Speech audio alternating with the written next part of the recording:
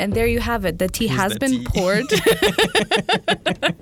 Even before the episode has started.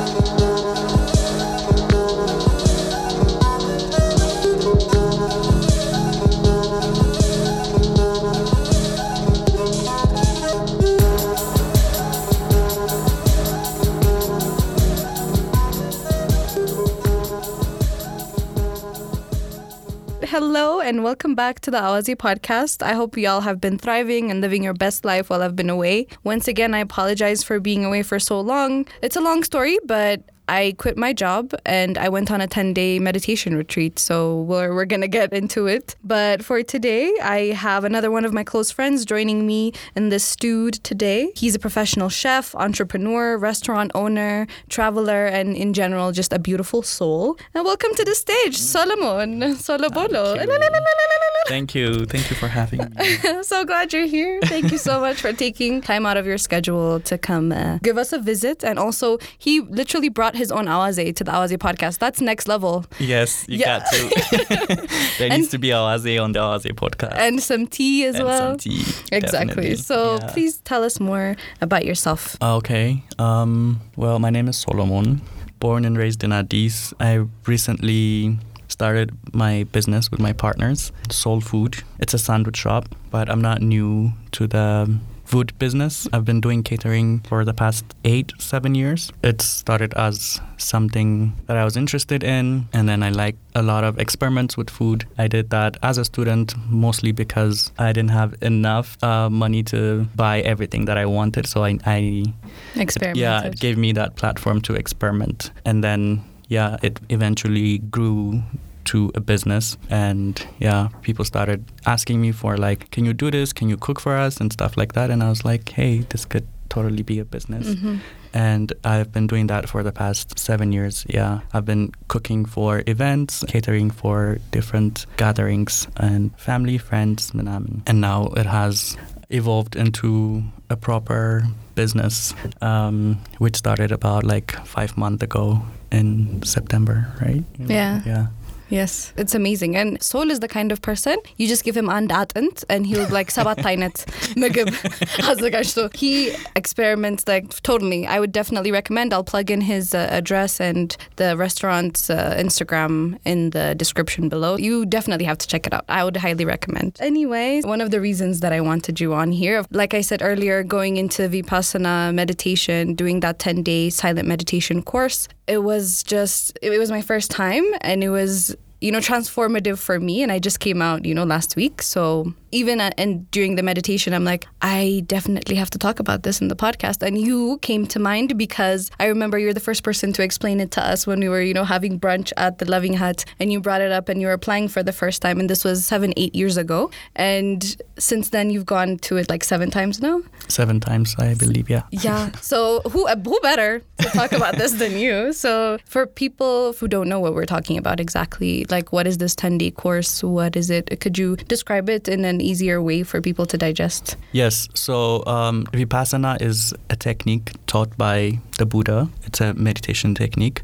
and it's been kind of hidden for a long time, and now it's kind of resurfacing in the world. These retreats happen all over the world, and I think it's been 15 years since it first came to Ethiopia, and I heard about it then when one of my friends participated in one of the first courses. But honestly, I didn't even know much about meditation or anything that has to do with it, so I wasn't interested about it much until 8 years later. More friends of mine did it, and they started telling me, there's this thing that people are doing. It's a 10-day thing. And by that time, I had already read about meditation or heard about meditation, so I was more interested. And it came at the very right time for me because I also had quit my job at that time, and I was in this situation where I was trying to figure out what to do next. Mm-hmm. So Vipassana happened, and I was like, this is the perfect time. And my first course was in Mojo. I went, and I'm normally a person that does not talk much unless I'm with like close friends. Mm-hmm. People call me Zagatam no follow. Yeah. So it wasn't really tough for me to stay quiet for 10 days. The idea of it was not that scary for me. But I'm really happy that I did it without any preconceived ideas of what it is, mm-hmm. because that really helped me really understand what it's about and not try to give meaning to it from my own perceptions. So that was really interesting. I think it hit me after I did it. I'm like, whoa, this is huge. While I was there, I remember thinking, oh, my mom should do it. My dad should do it. My sister should do it. And Tana should do it. And that kept on happening to me. And I was like, okay, the minute I get out, I'm going to have everyone do this. Yes. You came with the force. Yes. Yeah, it was amazing. Yeah, because most of the people in our friend group have done it. The people who are in episode 1 and 2 have also gone to the meditation. And it's like, you tell the joke and you just have to be there at a situation. Yeah. You just have to experience it to really see it. But what you can see for sure is after someone has come out of that 10-day course, just the general aura of their energy, the way they digest things and articulate their thoughts has been transformative. And that's one of the things that I saw with you. So just to give people a general rundown, so you do a 10-day course. You're not paying for anything. Your bed and board, the electricity, the water, the food, everything is covered by the donation of old students, people who have done this before. And they won't even accept donations unless you've done the course. So you have to experience it as if you are a nun or a monk for that 10 days so that you could reap all the benefits of it. There's no talking, no cell phones, no reading materials, no writing materials. And it's just you do the course and you're meditating for most of the day. You get, rest in between for food and stuff, but you're just with your thoughts. So anyway, that's basically what it is, just for people who haven't experienced it before. Who haven't heard about it before. But yeah, so you've done it 7 times. How has it varied for the different times that you've done it? When you've come out, has it been a different experience or has it been the same? Tell me about it. So maybe more clarification on what Vipassana is and what it's trying to do. So the whole technique is the words itself. Vipassana means to see things as they are. So the whole technique teaches you to kind of be observing yourself, the reality that happens within your body, which is also reflected in your exterior surrounding, to observe it just the way it is and not as you would like it to be, or not in this perception. So it's like hitting reality. Yeah. Yeah. Batista, exactly. Yes, so this meditation kind of helps you acquire those skills, kind of raise your awareness level. Mm-hmm.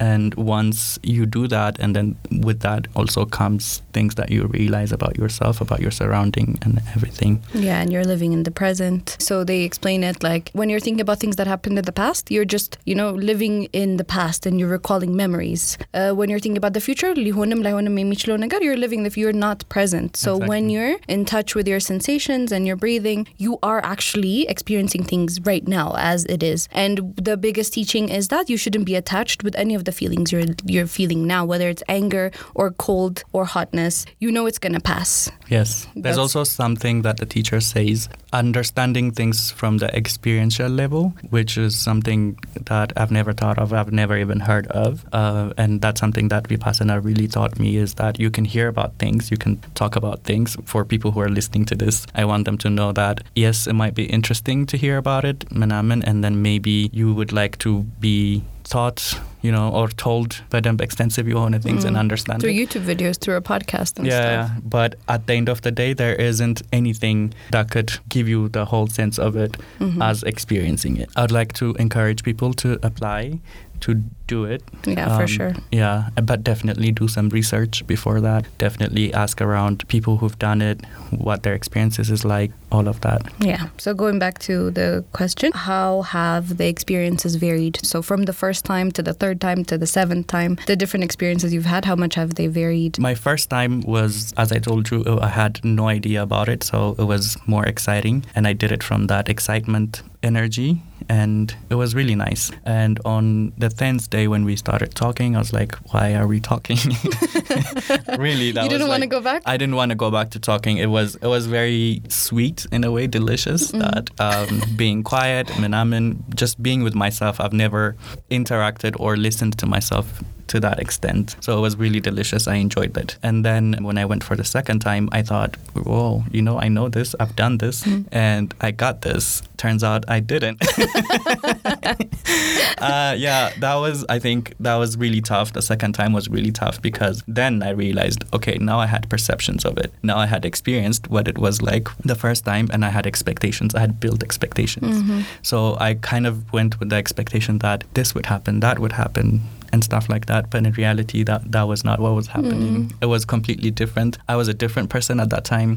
From the first course to the second course, I had experienced lots of other things. So the things that I took as would be easy for me were not. And then the third time was also kind of difficult. But then at that time, I knew this time it's going to be different. So I would not have any expectations. But obviously, I had expectations. You had expectations. You had some expectations. Yeah. But each course kind of like gave me more opportunities to dive through my awareness about myself and about my sensations. It was more connections with my body. And then as it went by, I'm realizing that 10 days is not even enough. Yeah, 10 days go by really fast now. Literally. While when I first did it, 10 days was like, whoa, 10 whole days. 10 whole days? Yeah. You'd just be thinking, and then you'd come back, it's been 3 minutes. I've lived 5 lives. So exactly. How is it 3 minutes?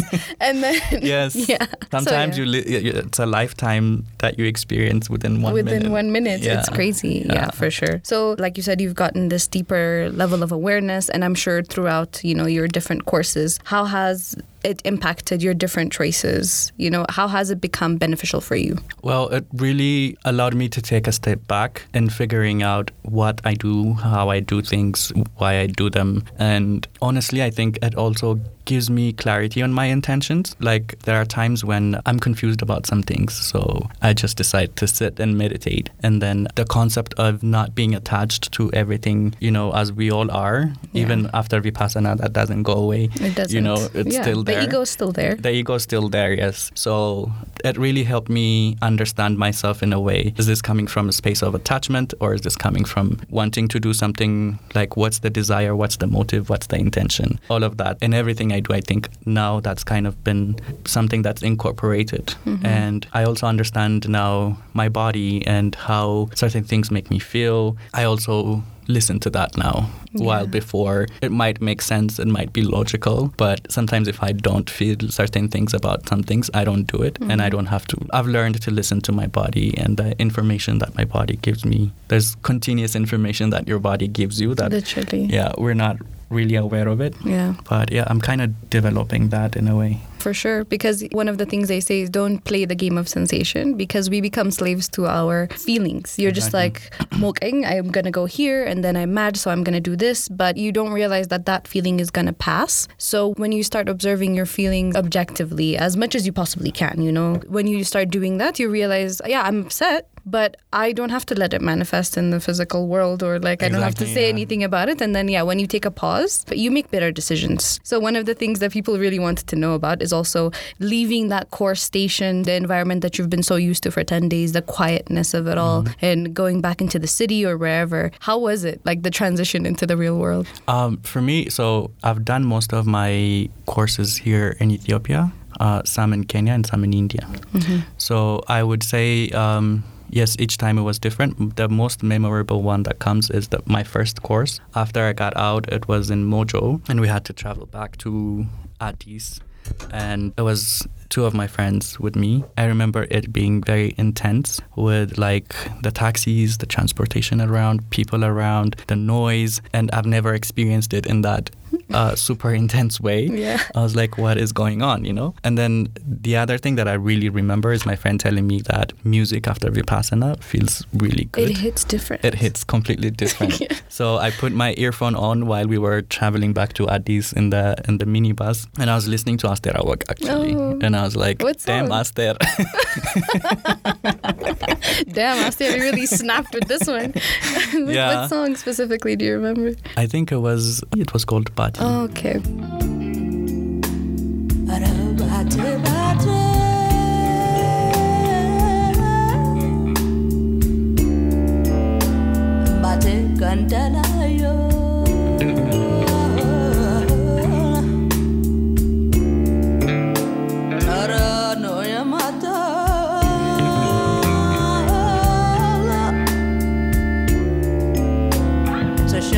No, Senor.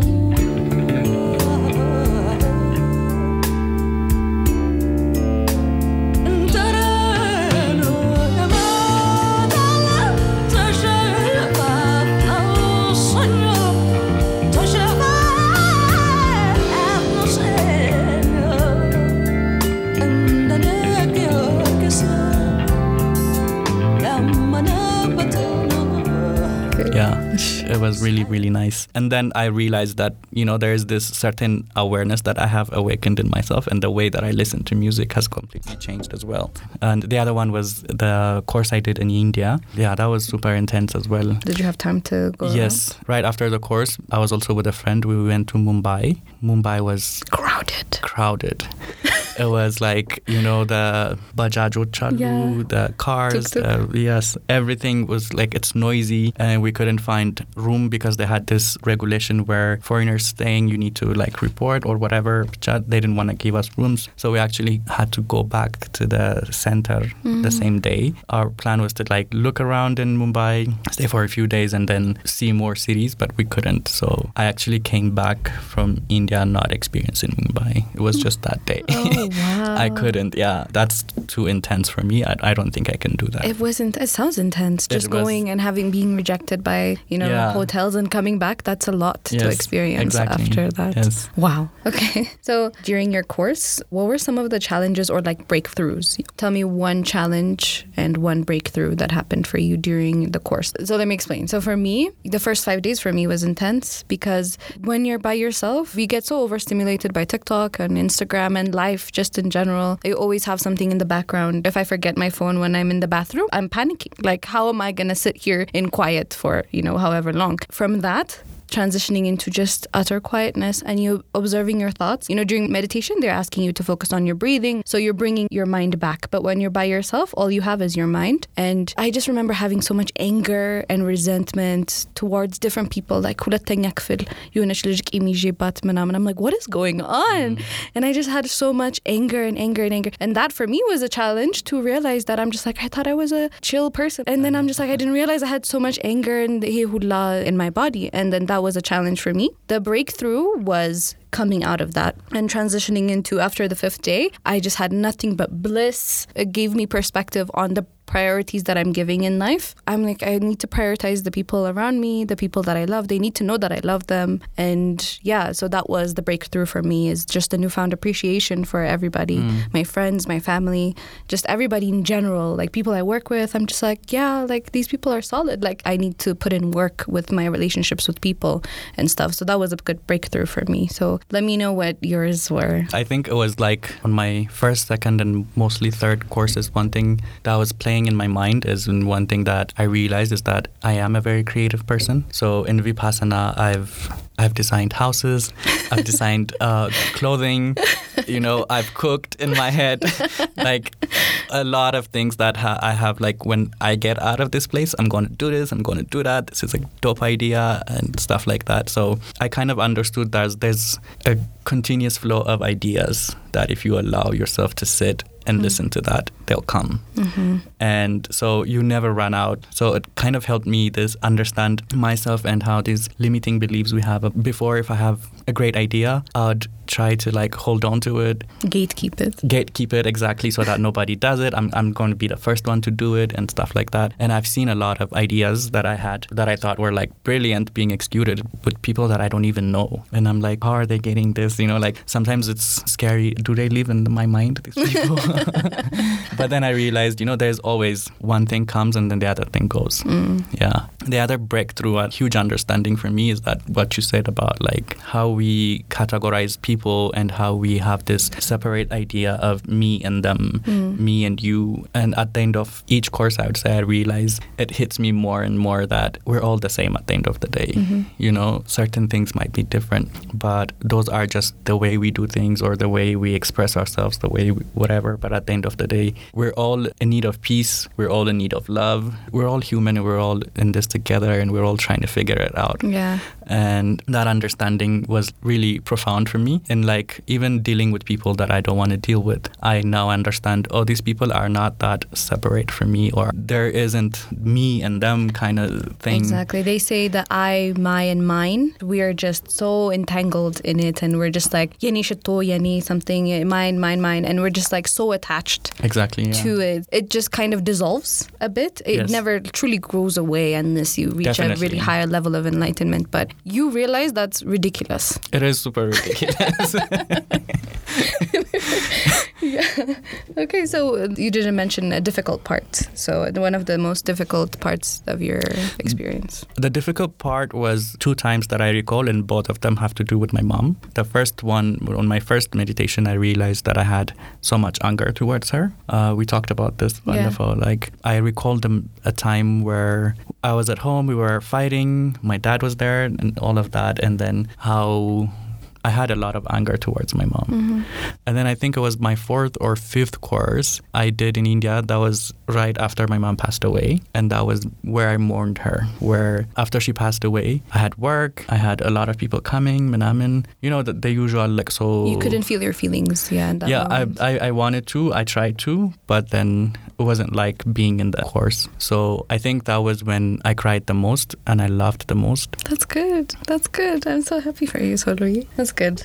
So one of the things I wanted to know is, I don't know if we had the same teacher, but he said, I used to love chicken. And after my first 10-day course, I got out and I'm like, yeah, chicken, because they've been feeding me this vegan shit. I want some chicken. And then he got it and he could not bear the look of it, the sight of it. He's just like, oh my God, this is so weird. So there's other things. It doesn't necessarily have to be food, but people say after you leave, you're kind of weirded out, or just you take a pause to be like, this is the thing that I enjoyed. This is the thing that I couldn't live without. And then if you've had any of those experiences, and what was it?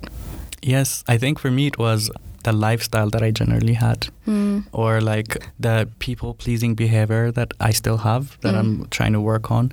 Sometimes you go out, or I don't know, you do this random shit for... Just to show face. Or thinking it's fun, or you don't want to be alone at home, or whatever, So, like, I understood that what is driving me to do... I still do those things. I still go out. I still have fun. I was drunk last night. Yay. It doesn't mean that stops and you don't have to do it again. But it really, like, made me question, why do I do that? Why do I interact with certain people that I interact with? I'm not saying I'm going to leave everybody and isolate myself and be this enlightened being. Yeah, just a monk. That I want. Shave your head. Yeah, exactly.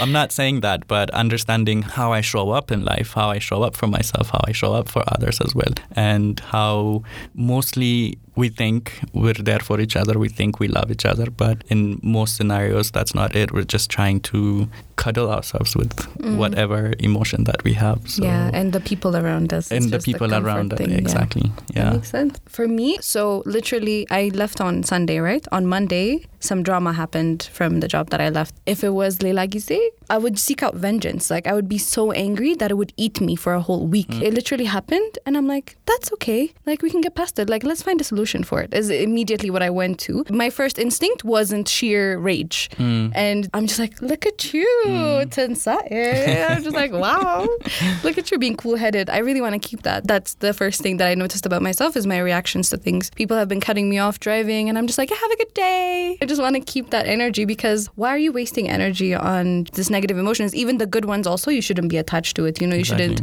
create craving and being just attached to the good feelings, but having a neutral ground and saying, this bad thing has happened, yes, but it's gonna pass. And this good thing has happened, great, but I don't have to be attached to it. I don't have to crave that situation. Yeah. So for my experience with the negative emotion, I was just so surprised of how I kept it together. It didn't take effort for me. I just couldn't be angry. I just didn't have the range to be angry, and I just hope to, keep that. So that's the one thing for me. But yeah, one of the weirdest things for me there was having vivid dreams, because andinga, there's no distraction. There's nothing you're watching or whatever when you're sleeping, and there's nothing you consume, like alcohol or whatever, to create that barrier in your brain. So did you get vivid dreams too? Yes, there were instances where I had vivid dreams, and it's weird because usually when I go for a course and then after the 3rd, 4th day, even though I'm sleeping, I'm super aware. You know what I mean? It's like half asleep, half awake. My body is sleeping, I'm resting, but like if a fly would move, I'd be like, oh, this is happening. Wow. Yes. So even when you're sitting for meditation, it kind of feels like a dream sometimes.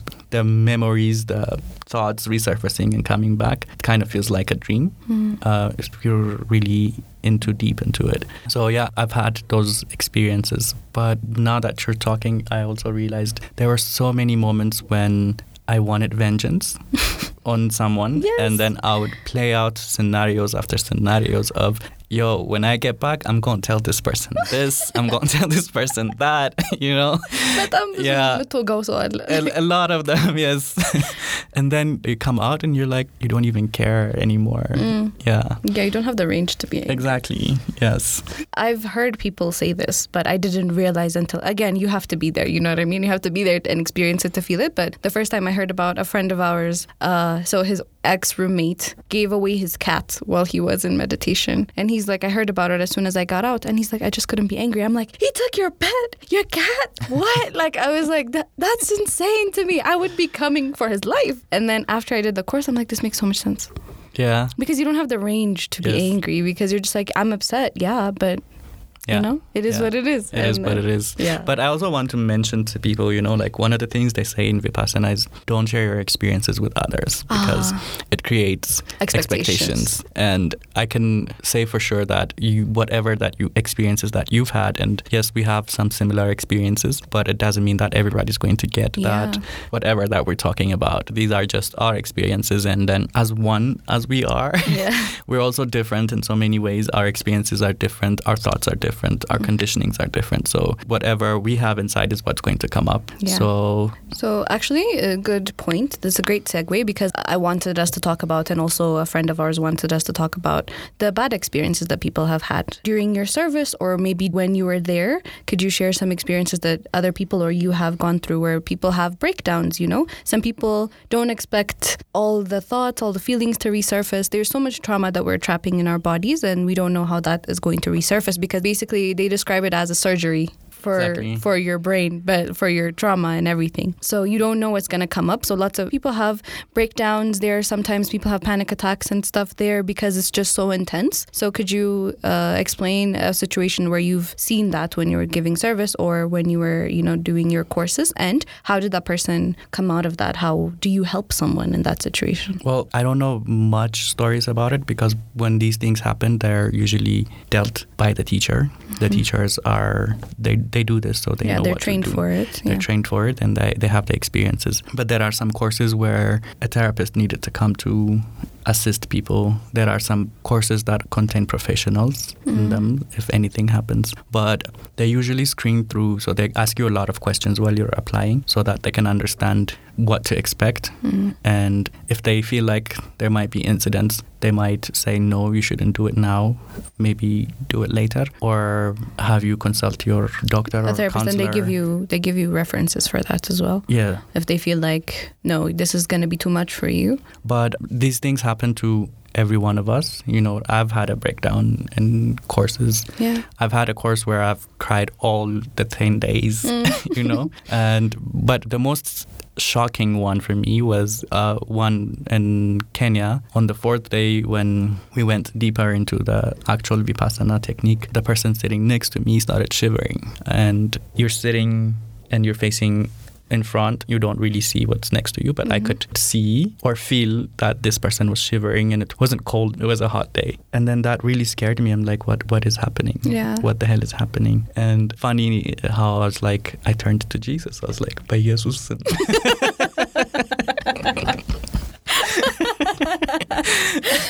I started praying right there. Vipassana meditation terasta.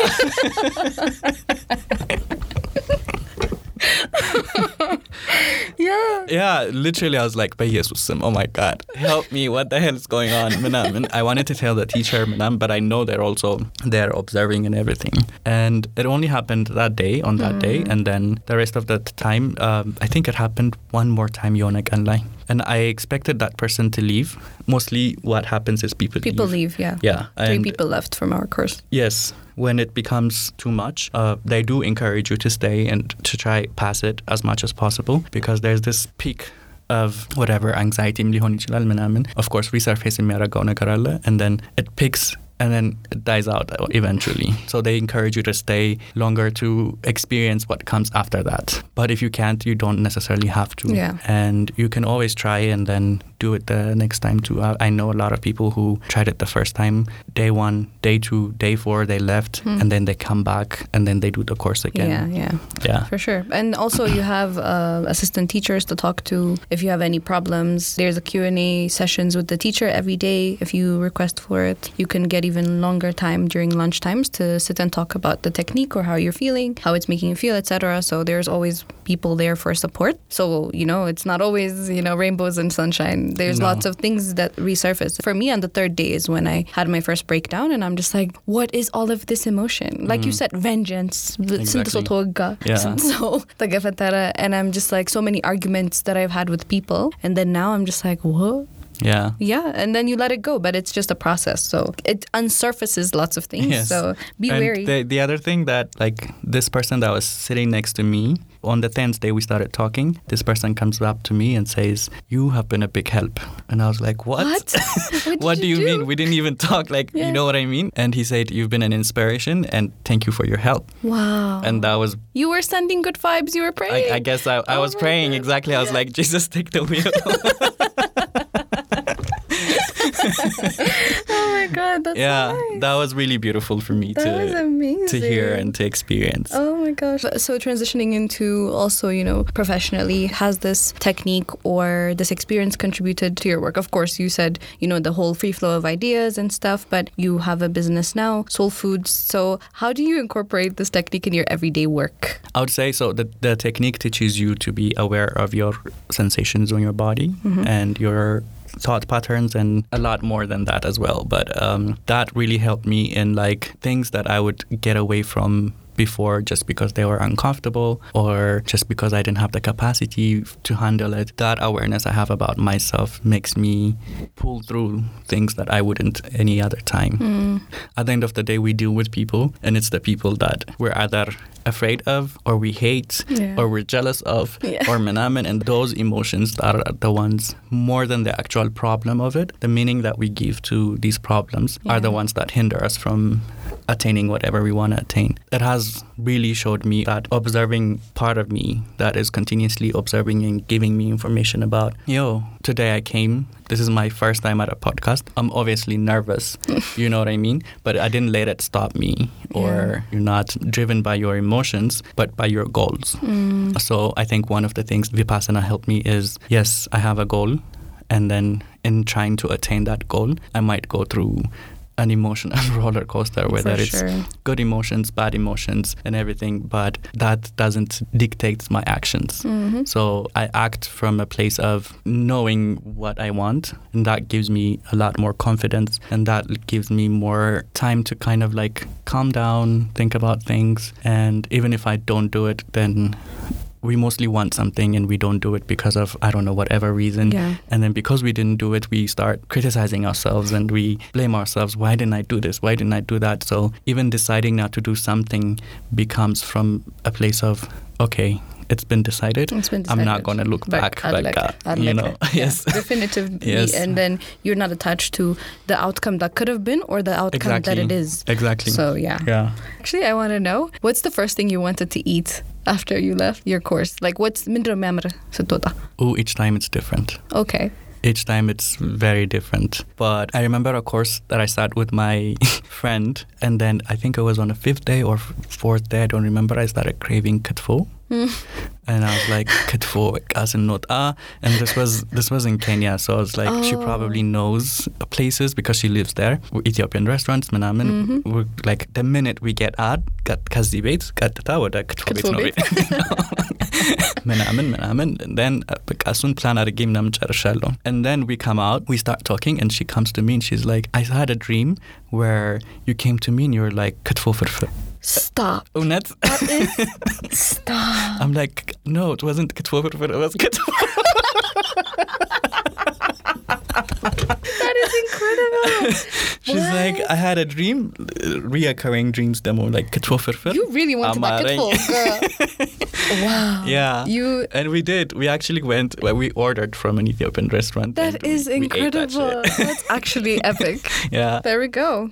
Yeah, I think, I thought of katfo at some point, but I thought of my mom's cooking. I wanted her katfo. And then I'm like, misr. For me, I was just recalling my mom's cooking and all the things that I'm going to eat after I leave, which is today. So I'm going to go home today afterwards, which actually, great segue. What did your family and friends think of it when you were doing it for the first time? How do you explain this to them as a concept? Were they accepting? Were they like, no, he ሃይማኖታችን አይፈቅድም? Yes, they were obviously somewhat skeptical about it. My mom was like, she was okay with it. She knows that I try new things and stuff like that. She was not happy with the fact that I was going to be away for 10 days, but I had decided, so she knew that I was not going to back down. She was kind of okay about it. I think it became more difficult after I came back, because then I was a completely different person. Oh. Yeah. But I feel like in a good way, no? For me, in a good way, but people don't usually understand that because they don't know what experiences you've gone through. That's true. And doing it the second time, third time, that's when they're like, well, what's going on? Why are you doing, like, are you converting into something, some kind of Buddhism? Oh. My dad, I remember after so long, my sister decided to do it, and then she went for the course. During that time, he wanted to call her, and then he couldn't reach her. So he calls me and he's like, I can't reach your sister, what's going on? And then I'm like, she's gone for the meditation course. Oh, you converted her.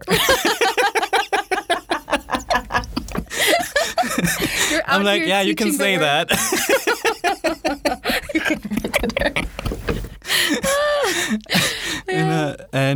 And she's the one that has actually been explaining to him that this is not a religion. It's not. It's very scientific, I would say. It's very scientific. It's not religious at all. And if you're religious, everybody from every background, from every religion can come take the course. Yes. It's for everyone. It's just universal problem solving for a universal problem that has no race, no religion, nothing, no dogmas in mind. Because this is not rites and rituals. There is no ritualistic thing to it at all. Exactly. It's literally being aware of your sensations. Halas. Like there's... Yes. I say it's like you exercise for your body. This is an exercise for your brain. mental. Yeah, for sure. Yeah.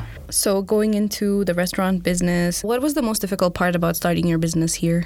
I would say my own limitations. Of course, money, definitely. The bureaucracy, manaman. But one thing I've realized is that I've been wanting to start my own restaurant business for a while now, but we're not taught how to start a business. Nobody teaches you that shit. I'm still figuring it. We just know mitochondria is the powerhouse of the cell.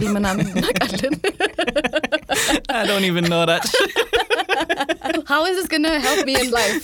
Huh? But yeah. Yeah, but I had a lot of fear as well because of my own belief systems that eventually I realized, and therapy also helped me through this, understanding myself better and understanding my own belief systems. What belief systems do I carry with me that are like limiting me from what I'm trying to achieve? After that, I think I've been doing a lot of meditation, a lot of affirmation, and a lot of journaling for myself, and then trying to understand myself more, because you can always blame it on external things like, internal honam. Yeah. But there's also a way, while there are so many thousands and millions of people that are doing it out there, but the condition that we're at, it is super frustrating, I'm not going to lie. For sure. But, understanding myself more helped me figure out why I do some things the way I do them or why I don't do them. So in starting a business, I think I always had the assumption that as a businessman, you're supposed to be this know-it-all, do-it-all. And I don't know, at least in my exposure, the people that I was exposed to as business owners were like very active. They knew everything. They're very good with people. They know everybody. Yeah. But I felt like I needed to be those people for me to achieve that. But now I'm kind of turning it into my own thing. Like, what are my qualities that I can leverage on? And then what other qualities can I use from other people that I can also use as leverage? So I now have a business with 3 other partners. Oh. Yeah. So that's one thing I feel like I've changed throughout the years, is that I'm not trying to do it all.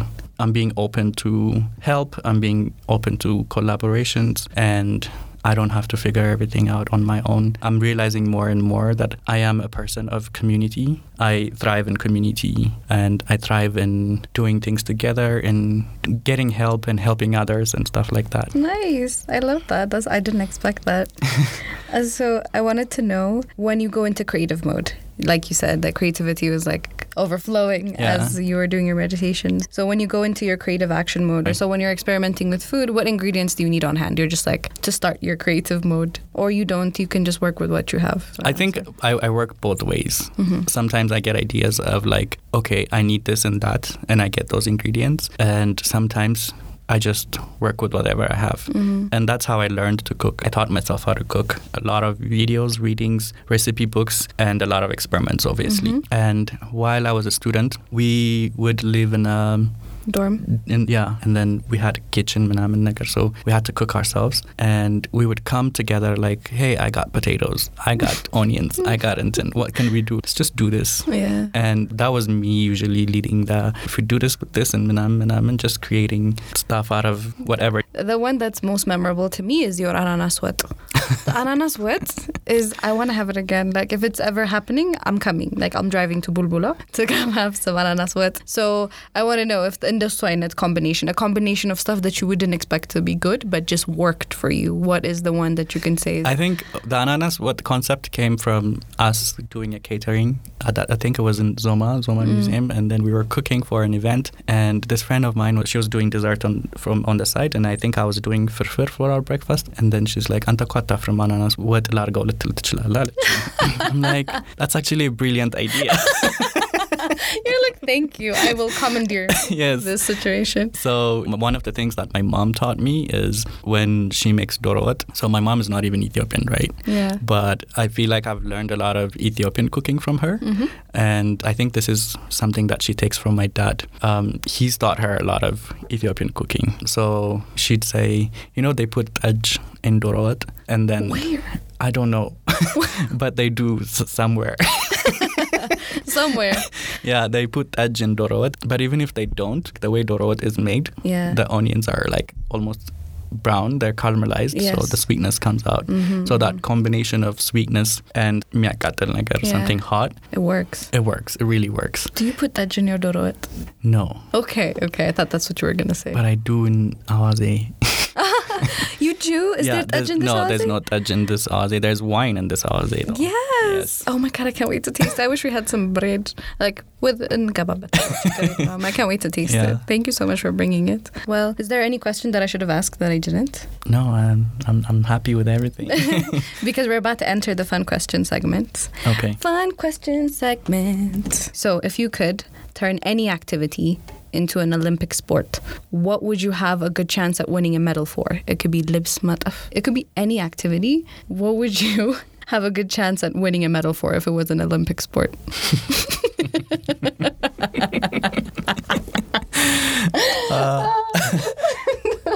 Let's get our minds off the gutter.